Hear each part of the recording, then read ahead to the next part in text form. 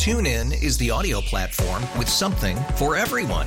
News. In order to secure convictions in a court of law, it is essential that we conclusively. Sports. Shot clock at 4. Doncic. The step back 3. You bet. Music. You set my world on fire. Yes, and even podcasts. Whatever you love, hear it right here on TuneIn. Go to TuneIn.com or download the TuneIn app to start listening. We really need new phones. T-Mobile will cover the cost of 4 amazing new iPhone 15s, and each line is only $25 a month. New iPhone 15s? it's better over here. Only at T-Mobile, get 4 iPhone 15s on us and 4 lines for $25 per line per month with eligible trade-in when you switch. Minimum of 4 lines for $25 per line per month with autopay discount using debit or bank account. $5 more per line without autopay, plus taxes and fees. Phone fee at 24 monthly bill credits for well-qualified customers. Contact us before canceling account to continue bill credits or credit stop and balance on required finance agreement due. $35 per line connection charge applies. See T-Mobile.com. Buffalo's own Raw Story Editor-in-Chief Dave Levinthal. Dave, good morning. Hey, good morning to you too. It has been another eventful week, and we have so much to bring up. I want to start with an issue that's going on here in Western New York and around the country. You know, we're seeing these sanctuary cities, New York City, Washington, D.C., start to show signs of, hey, we've got enough asylum seekers, enough migrants. We need a stop of the flow from the southern border. Do I have that right? Oh, you very much have it right. And, I think what you're seeing, particularly in Western New York now, is sort of the final stage of what really is a multi-level breakdown of a system that doesn't work and a system that hasn't worked for decades for all intents and purposes. And it's becoming acute in recent years because of the influx of migrants, not only from Mexico, but from countries all over the world, both in South America, Central America, but Africa and other places. I mean, there's great need all across the world, and there are lots of people who are willing to quite literally risk their lives to come to the United States because things are just simply so bad where they're coming from. But, this is when I say it's a governmental breakdown, I mean, we're talking about multiple levels of government here. We're talking about the governments of the nations from which the migrants are traveling. We're talking about the state governments in border cities and in border towns where they simply just can't deal with the influx. We're talking about the state governments like in New York and Massachusetts and other places around the country, California, that migrants are traveling to after they come over the border. And now we're talking about county governments and even municipal governments that are sort of right at the end, who really don't have any preparations for 100 or 500 or 1,000 people coming to town, sometimes overnight, without any warning whatsoever. And how do you feed them? How do you shelter them? How do you help them? And, it's sort of this kind of crashing together of two very real sensibilities and valid points of view. One, I mean, if you are, for example, of the Christian faith, you have gone to church and you have heard from Genesis to Jeremiah to Job to John, hey, the Bible teaches you to help the traveler and the alien and the stranger and the neighbor, and to have open arms for people who are in need, particularly if you are in a position to provide it. And then the other sensibility is, well, you can't have chaos. You can't have a situation where you are literally fearing for your life because there may be some not only bad apples, but very scary people who are within, what could be a wonderful group of people who just needs help, and you want to provide it, but yet you're fearing for your own safety, particularly if the government is not able to provide you the confidence in the situation and that the situation is under control. So I forgot to mention, one other element of the government, and that's the federal government. And really, this is where the buck needs to stop, but yet hasn't. And there's no sense right now here in Washington, D.C., that there is going to be any movement for some sort of comprehensive answer, comprehensive immigration reform, or even kind of, partial measures to get this under control in a way that's going to make the situation better quickly. That just doesn't seem to be the case at this point. Dave, you took my next question away from me there because, here we're seeing Erie County say, please stop bringing these migrants, these asylum seekers from New York City. But New York City needs someone to tell to stop, and it would seem like eventually the federal government needs to get involved. I mean, we see members of Senate, members of Congress go to the border, but we don't really see any kind of legislation on the floor or have any real chance of passing. Do I have that correct? You do. And, these not to put too sharp a point on it, but I will, these are photo ops. And there's nothing that materially is coming from that except an opportunity to talk about a particular political perspective. And that's fine, but nothing is happening legislatively. Nothing is happening monetarily here in Washington, D.C. that is going to address the situation in its broadest, most deep-seated sense. And Congress right now, as we speak, they're not even in Washington, okay? They're back in their districts. There's basically a 5-week-long break that Congress is on right now, and we don't expect them back until after Labor Day. So whether it's the issue of immigration or any other issue that is playing out here in Washington, D.C., not the least of which is the funding of the federal government, and you're going to be hearing a lot more in September about another government shutdown, potentially again, too. None of that's getting dealt with at this moment because nobody's here to do the business of the people. And let's get to that, because not only are they taking a recess from Congress, apparently they're taking a recess from Hardline, because we've now gone 2 weeks without being able to get a member of Congress on. How close are we when they get back from this recess? How close are we to that funding being up and facing the real threat of a government shutdown? And Joe, the government shutdown threat is real. It has happened before. We probably feel like this is Groundhog Day all over again, in the sense that it could very well happen. And if the government does shut down, there are different ways for the government to shut down. There are partial shutdowns, there are full shutdowns, but it's never a good scene. And it's never something that is, in terms of the functioning of the country and the operation of the government, that you want to see happen. And it ends up costing a lot of times more money than it ends up saving, because you have to shut it down, start it back up again. People get paid after the fact. Congress may jump in and say, we're actually going to pay the employees who we didn't pay before. It's a mess, and it's avoidable. It's an unforced error. And if Congress wants to get this done, they're going to have to do it in September, or they're going to have to do something temporary and, perhaps kick the proverbial can down the road 2 weeks or a month or 2 months or whatnot to have some continuous funding at the levels that they're at right now. But that doesn't solve the fundamental problem of, hey, you got to fund a government. If you want a government, you got to pay for it.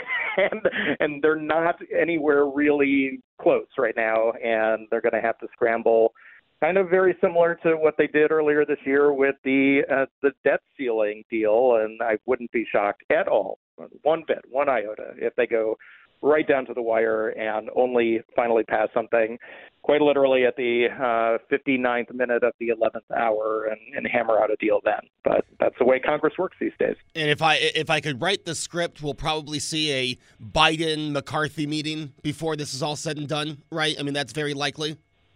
It wouldn't be surprising at all either, and the two sides are going to have to get together as much as they loathe one another and love to bludgeon one another with political rhetoric. The way this works is that the two sides have to compromise, and the two sides have to get together. And McCarthy and Biden, if there's been one glimmer, flicker of bipartisanship that we've seen this year that has resulted in something, it was those two individuals that you just named being able to come together with the debt ceiling debate and the debt ceiling fight, and ultimately reaching a point where they could compromise, even if some of their partisan constituents on both sides were unhappy with the deal. That's the way politics works. This is a divided government, too. It's not like Republicans control both sides of the Senate and the House, or Democrats control both the Senate and the House. No, one controls one and the other controls the other. So if you want to get anything done, even in a crisis situation like this, you got to have both sides buy into something, or else you have nothing.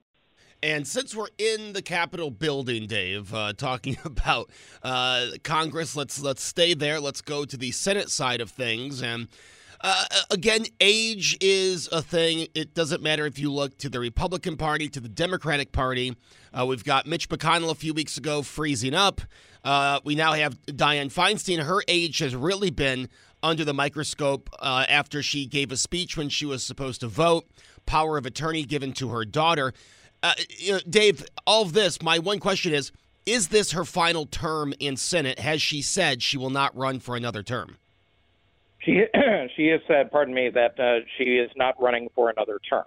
Okay, so take her at her word, I suppose, that she's not running. And she hasn't filed for re-election. There are other competitors on the Democratic side, including 3 current members of Congress who are running for that seat. So it seems like this is it. But we're having this conversation in August of 2023, and Dianne Feinstein is going to be there ostensibly, if she finishes out her term, until January of 2025. So it's about a year and a half away. So we can fully expect that this sort of subplot drama of the Democratic Party is going to continue to play out for many, many months to come. And, you know, she's a U.S. senator. She represents the state of California, the largest state population-wise in the country. I think it would be the 7th or 8th largest economy in the world if California was its own nation. And so this is not an insignificant position that she holds. She's not the dog catcher here of some village in Nebraska. She's a U.S. senator. So, but there's, unlike many states, for example, that have provisions where you can recall a public official, a governor, say, and we've seen this in her own state of California. There's nothing like that in the U.S. Senate or the U.S. House. You elect somebody and they serve out their term unless they resign for all intents and purposes, or they die in office. Not to get too grim, but those are really the 2 main exits unless you get kicked out, which never happens, and that's really about it. So she's going to be there for a while, and there are a lot of Democrats in particular who very quietly would like to see her step aside and resign, but she is showing absolutely no interest or intention of doing anything of the sort at this point. I'll tell you this. I know Adam Schiff is one of the people that's running for her seat in 24. And Corey Matthews, we've talked about this, is from Boy Meets World, real name Ben Savage, is running for Adam Schiff's congressional seat. So that's why my focus, Dave, is on that district, because growing up with Corey Matthews, now to see him potentially be a congressman, I mean, that's a turn of events right there. It sure is. I think there is a Topanga, California, too, if I'm correct. Oh my gosh! Look at that! Come on now. Now we're talking. Keeping it with 2024, Dave, because I can't have you on the line without talking primaries and what's going on. We'll start on the Republican side because it's not a primary season without seeing everyone try to act as normal as can be at the Iowa State Fair. And this weekend was no different, including former President Trump finally making an appearance, correct? He did make an appearance at the Iowa State Fair, which if you're not at the Iowa State Fair and a presidential candidate, you might as well not be a presidential candidate. But lots of the other Republican candidates, i.e. those who are not named Donald Trump, were doing sort of the standard traditional fare of the Iowa State Fair. And that's meeting people and shaking hands and kissing babies and eating corn dogs. And if you got kids, taking them on the rides and going to a couple of chats that are set up by some of the state political leaders who are there. And Ron DeSantis was doing that. Some of the others were doing that. But Donald Trump decided to stylistically do it his own way, which should shock no one. And he flew in on his plane over the fair. Everyone could see him. He landed. He was there for just a heartbeat, a blink of an eye. But, man, did he put on a show when he got there. So, and he really undercut Ron DeSantis in particular, who was also there at the same time, too. And all the oxygen just kind of came out of the fair and other corners and went straight to Donald Trump. And then Donald Trump was off and on his way and back on the plane. So, it's sort of a little microcosm of the way that the whole race is running at this point on the Republican side, which is that Donald Trump is leading in every poll. He is, nationally at least, and he's leading in every poll at the state level in all of the early states, although that's kind of an interesting discussion that we may or may not want to have. But the bottom line is that despite all of his legal troubles, despite the fact that he has been indicted in 3 different venues since March, and we're preparing for a 4th in the state of Georgia sometime probably in the coming days or next couple of weeks, that his popularity, at least among Republicans, is just about as high as it's ever been. Now, again, it's August. A lot can change between now and January and February, when the first votes are going to be cast in Iowa, as well as New Hampshire and South Carolina and Nevada, going into Super Tuesday come March. But at this point in time, Donald Trump is probably feeling about as good, politically speaking, about life as he could expect to feel. You know, and again, maybe, Dave, this is just I'm letting some of my opinions get in the way, but I am personally really surprised that Ron DeSantis is kind of just staying in the teens or maybe even the early 20%, depending on the state. Is that surprise common throughout the Republican Party, or am I an outlier? So I might go a step beyond that to say that I think there's a question as to whether Ron DeSantis, whether he'll be staying in the race. If things continue going in the direction that they're going in, at some point you're going to have to, think back to 2016. You're going to have to pull a Scott Walker here. And you might have been the guy who seemed ascendant early on, but flamed out, and you take your ball and you go home. And that's not saying that will happen.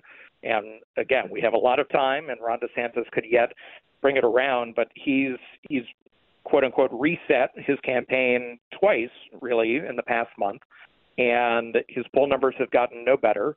He seems to be kind of flailing and struggling on the campaign trail, and he has not been able to answer the most basic question of all, which is, why truly are you running? What do you offer that is better and that's different than Donald Trump? And why should we, the voters on the Republican side, why should we buy that? Why should we support that instead of what we already know to be the commodity that won the election, if you will, in 2016? And so that's a question I suspect he's going to have to address in a very short period of time on the debate stage, when Republicans have their first debate coming up against each other. Donald Trump is still not said whether he's going to be on that stage or not. So it could involve him or not involve him, but it'll involve him regardless, even if he's not physically there. But Ron DeSantis, he's been able to have no answer to Donald Trump at this point. So he will continue to get the questions until he does as to, well, all right, well, why are you doing this? Where are you going with your campaign? And that's going to be looming over him until some point in the future, or not, for that matter, Joe. TuneIn is the audio platform with something for everyone. News. In order to secure convictions in a court of law, it is essential that we conclusively. Sports. Got clock at 4. Doncic. The step back 3. You bet. Music. You set my world on fire. Yes, and even podcasts.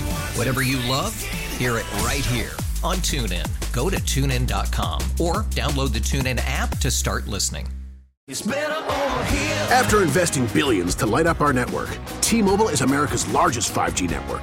Plus, right now, you can switch, keep your phone, and we'll pay it off up to $800. See how you can save on every plan versus Verizon and AT&T at T-Mobile.com/across America. Up to 4 lines via virtual prepaid card. Allow 15 days. Qualifying unlocked device credit service ported 90+ days with device and eligible carrier and timely redemption required. Card has no cash access and expires in 6 months. If your day sounds like, we need the report ASAP, you deserve Modelo. If you've persevered through, you deserve this rich golden lager with a crisp but refreshing taste. Or if you overcame, 2 more reps, 2 more. You deserve this ice-cold reward. Modelo, the mark of a fighter. Drink responsibly. Beer imported by Crown Imports, Chicago, Illinois. Dave, this might seem like just a random question, but I'm going to throw it out there because I've, as you know this, because every time we've talked, I brought up the primaries since I think Joe Biden was first, put into office. I've been talking about the 24 primaries. Looking at the state of Virginia, Virginia used to be a purple state. Now it's pretty much a solid blue state with a Republican governor. And I'm looking at the polling in Virginia. Now, if it was Biden-Trump, Biden would win. DeSantis-Biden, it's a dead heat. If it was Youngkin and Biden, Glenn Youngkin would beat Joe Biden, according to this VCU poll. It seems like Glenn Youngkin, a Republican, is popular in a blue state. Has the Republican Party looked, or has Glenn Youngkin considered being a late entry into the primary? Yes, and he was one of the names I was getting bandied about when we were talking a year ago. And, who's going to get in the race? And we know Trump's getting in, but who else is going to run against him? Glenn Youngkin was definitely at the top of that list among the Washington chattering class and elsewhere, too. But he was somebody who was able to win in a state that has been trending against Republicans, at least over the past few years, and yet pulled out a massive victory and has been a very prominent presence in that state ever since he was elected governor a couple of years ago. But we're now kind of opening up the question of, well, okay, why would Glenn Youngkin get in? What would cause him to get in? And I don't think anyone, at least at this point, sees him just getting in.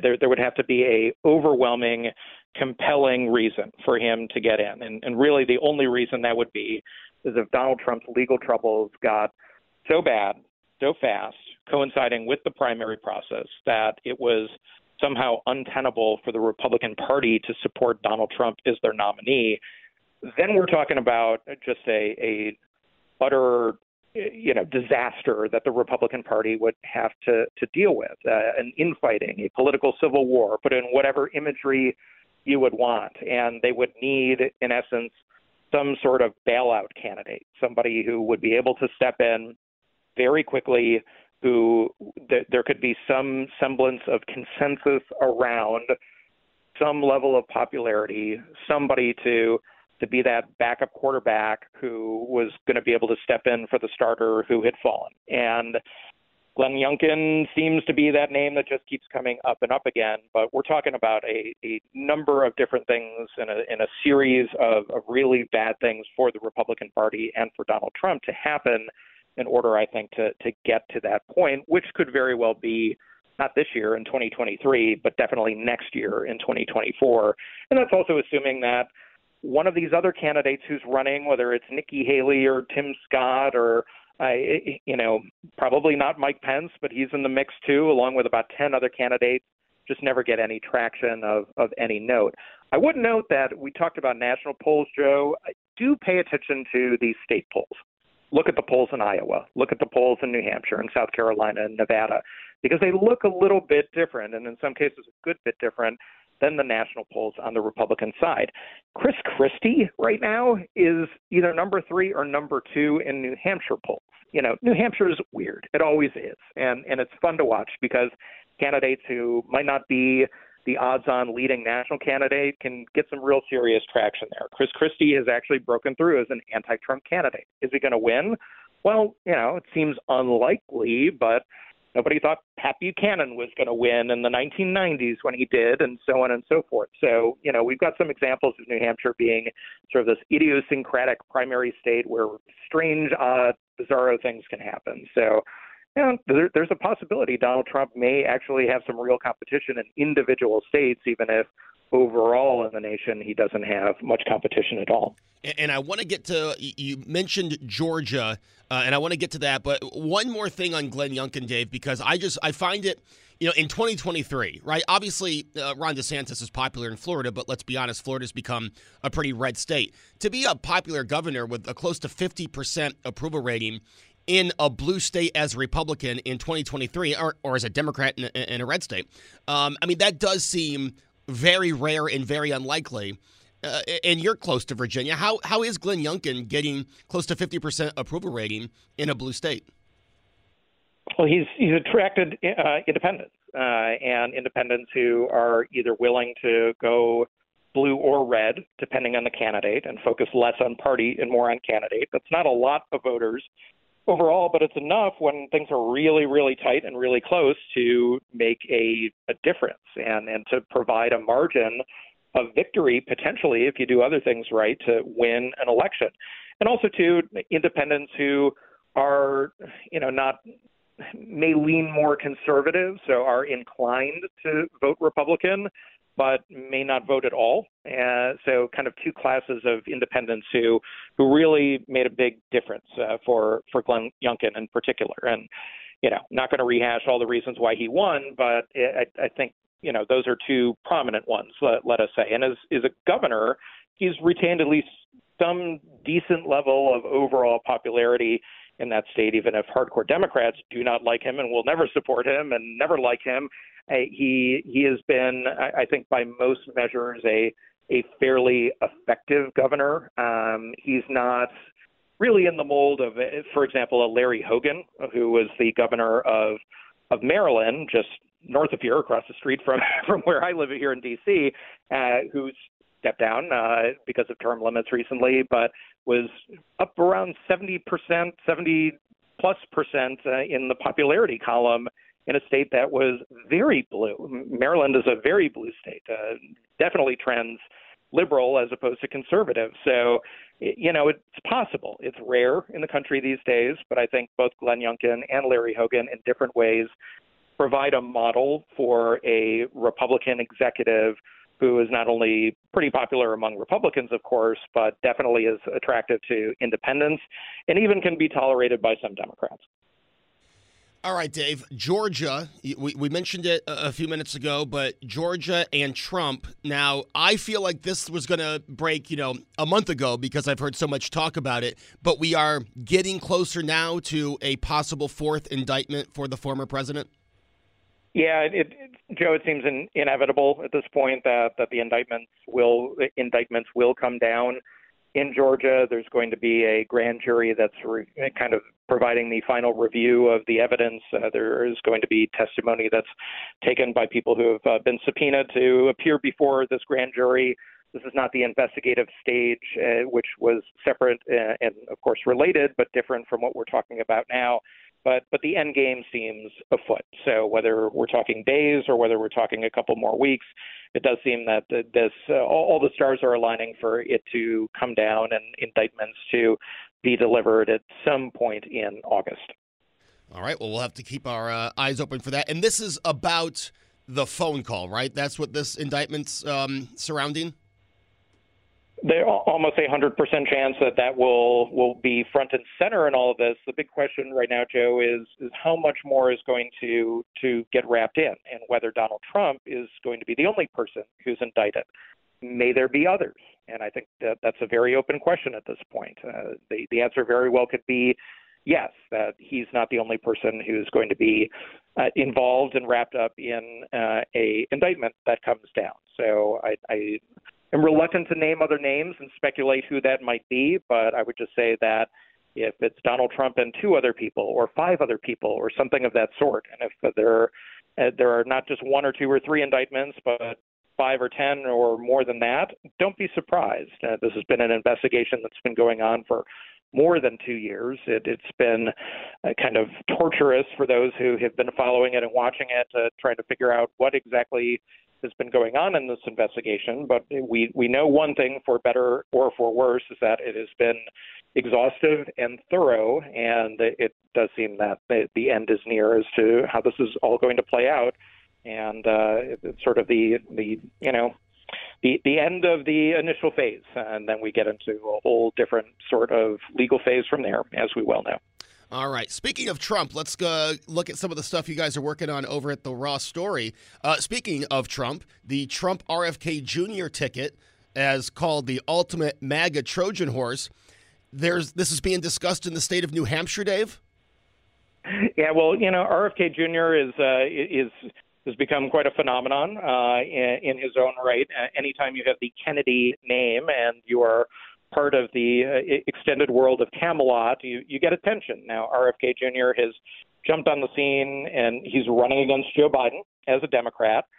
Joe Biden is not going to lose renomination here to RFK or Marianne Williamson or anyone else, but RFK Jr. definitely has played on some of the fears about Joe Biden by disaffected Democrats who are not thrilled about a octogenarian president running for re-election again, especially when they're not all that thrilled about Joe Biden, period. They like him more than Donald Trump, but they really wish somebody else was running, any Democrat. And then also, too, RFK has kind of captivated the attention of some independents and even some Republicans in the sense that he's willing to say some things that are far outside the mainstream of the Democratic Party, particularly as he talks about government, talks about skepticism of everything from legal issues to vaccines to healthcare. He's been compelling for some people. So as a result, one of our columnists wrote a very provocative reported column about what that looks like in New Hampshire, where Arnie Arneson, the columnist who wrote the piece, lives. And she basically offered up an idea that RFK Jr. quite possibly could be very attractive to Donald Trump as a running mate because of his cross-partisan appeal, at least to some extent, and definitely appeal to some independents, and that this would be something that would be kind of straight out of Donald Trump's playbook for looking for something that was far outside of what would be considered quote-unquote normal in politics, but maybe very expedient and even potentially very effective. Is that going to happen? Again, who knows? But it's definitely not only provocative, but very instructive to think about, at least as it pertains to Donald Trump and his political future. You know, it's interesting, this, multi-party ticket. It's something we had Joe Cunningham, former congressman, on last week talking about the no labels movement. And this is something they're looking at. They're going to make a decision after Super Tuesday if they go forward with a, Democrat, Republican, or Republican Democrat ticket to run in 2024. Seems like if Trump did this, he'd say, hey, look, I'm doing exactly what they're claiming to do. Right. And so it would be a total curveball. It would be, call it what you will, but it would be something, especially if Donald Trump felt like he was being betrayed by some Republicans or didn't want a more Washington traditional Republican, that he could do something that was far, far outside of the expectations of the Republican Party and go with somebody who wasn't on paper a Republican. Pretty fascinating to think about. Dave, this one surprised me just because I didn't know this was a thing. Fox News Judge Jeanine Pirro, she's from the Five on Fox. She had a Senate campaign. Now, I don't remember her ever running for Senate, but this former Senate campaign is not currently in 2023 breaking a law? Yeah, we had to dig back into the history books for this one, too, but she had a very brief campaign right in New York State. She was running for U.S. Senate against Hillary Clinton, or ostensibly was going to be, but dropped out after several months when her campaign really never caught fire. But the problem is that her campaign had a lot of financial troubles and still technically exists today, her campaign committee, and it's been refusing to respond to a variety of inquiries and messages from the Federal Election Commission here in Washington, D.C. They keep sending her old campaign inquiries and messages and demanding that she respond to them and otherwise provide information about what has been a significant amount of debt that her campaign never paid off. And it's just kind of a messy financial situation. And her old campaign has gone complete radio silence here. So is she in violation of federal law? Yes. As far as the Federal Election Commission is concerned, yet they're not actually taking the next step to do anything about it. They're somewhat limited in how far they want to press. They have limited resources. They could conceivably, technically, send it to the Department of Justice to look into for some sort of a criminal inquiry, but this seems to be pretty low down on their list. Anyway, my colleague Mark Alicia here at Raw Story broke the news on that. We tried to reach out to her, got no response, but it kind of underscores the idea that there are all sorts of these weird little legal, things that oftentimes go on after a candidate is no longer a candidate. And, last week, too, we found out on a sort of different note, too, and broke the news that there was a Democratic congresswoman who failed to file required disclosures about her stock trades, which is another thing that's been going on, too, Kathy Manning.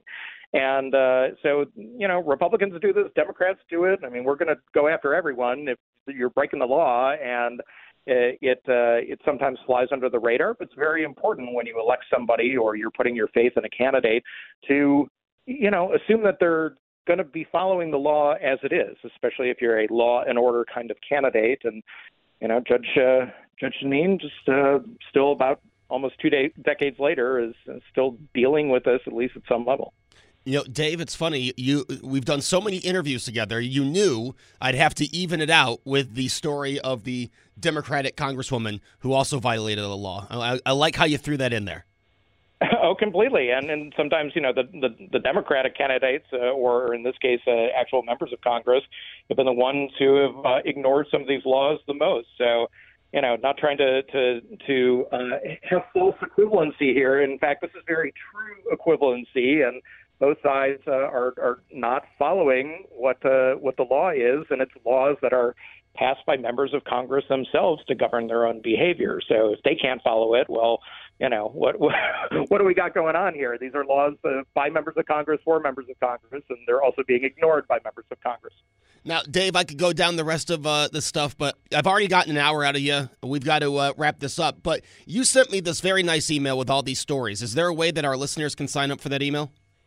Oh, sure. Rawstory.com is where our website is. And, hey, you can always email me directly. I love to hear from readers and definitely listeners, and most importantly, Buffalonians. I'll give you my email address. It's just levinthal@rawstory.com.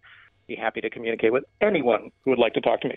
Awesome, Dave, and we will hear from you in just a couple of days at 6:50 Tuesday morning with Susan and Brian. We always look forward to that, and always look forward to you here on Hardline, Dave. I hope you have a great Sunday afternoon, and thanks again for giving me an hour of content. I really appreciate it. Absolutely, my pleasure, and go Bills. Go Bills. TuneIn is the audio platform with something for everyone. News. In order to secure convictions in a court of law, it is essential that we conclusively. Sports. Shot clock at 4. Doncic. The step back 3. You bet. Music. You set my world on fire. Yes, and even podcasts. Whatever you love, hear it right here on TuneIn. Go to TuneIn.com or download the TuneIn app to start listening. It's better over here. After investing billions to light up our network, T-Mobile is America's largest 5G network.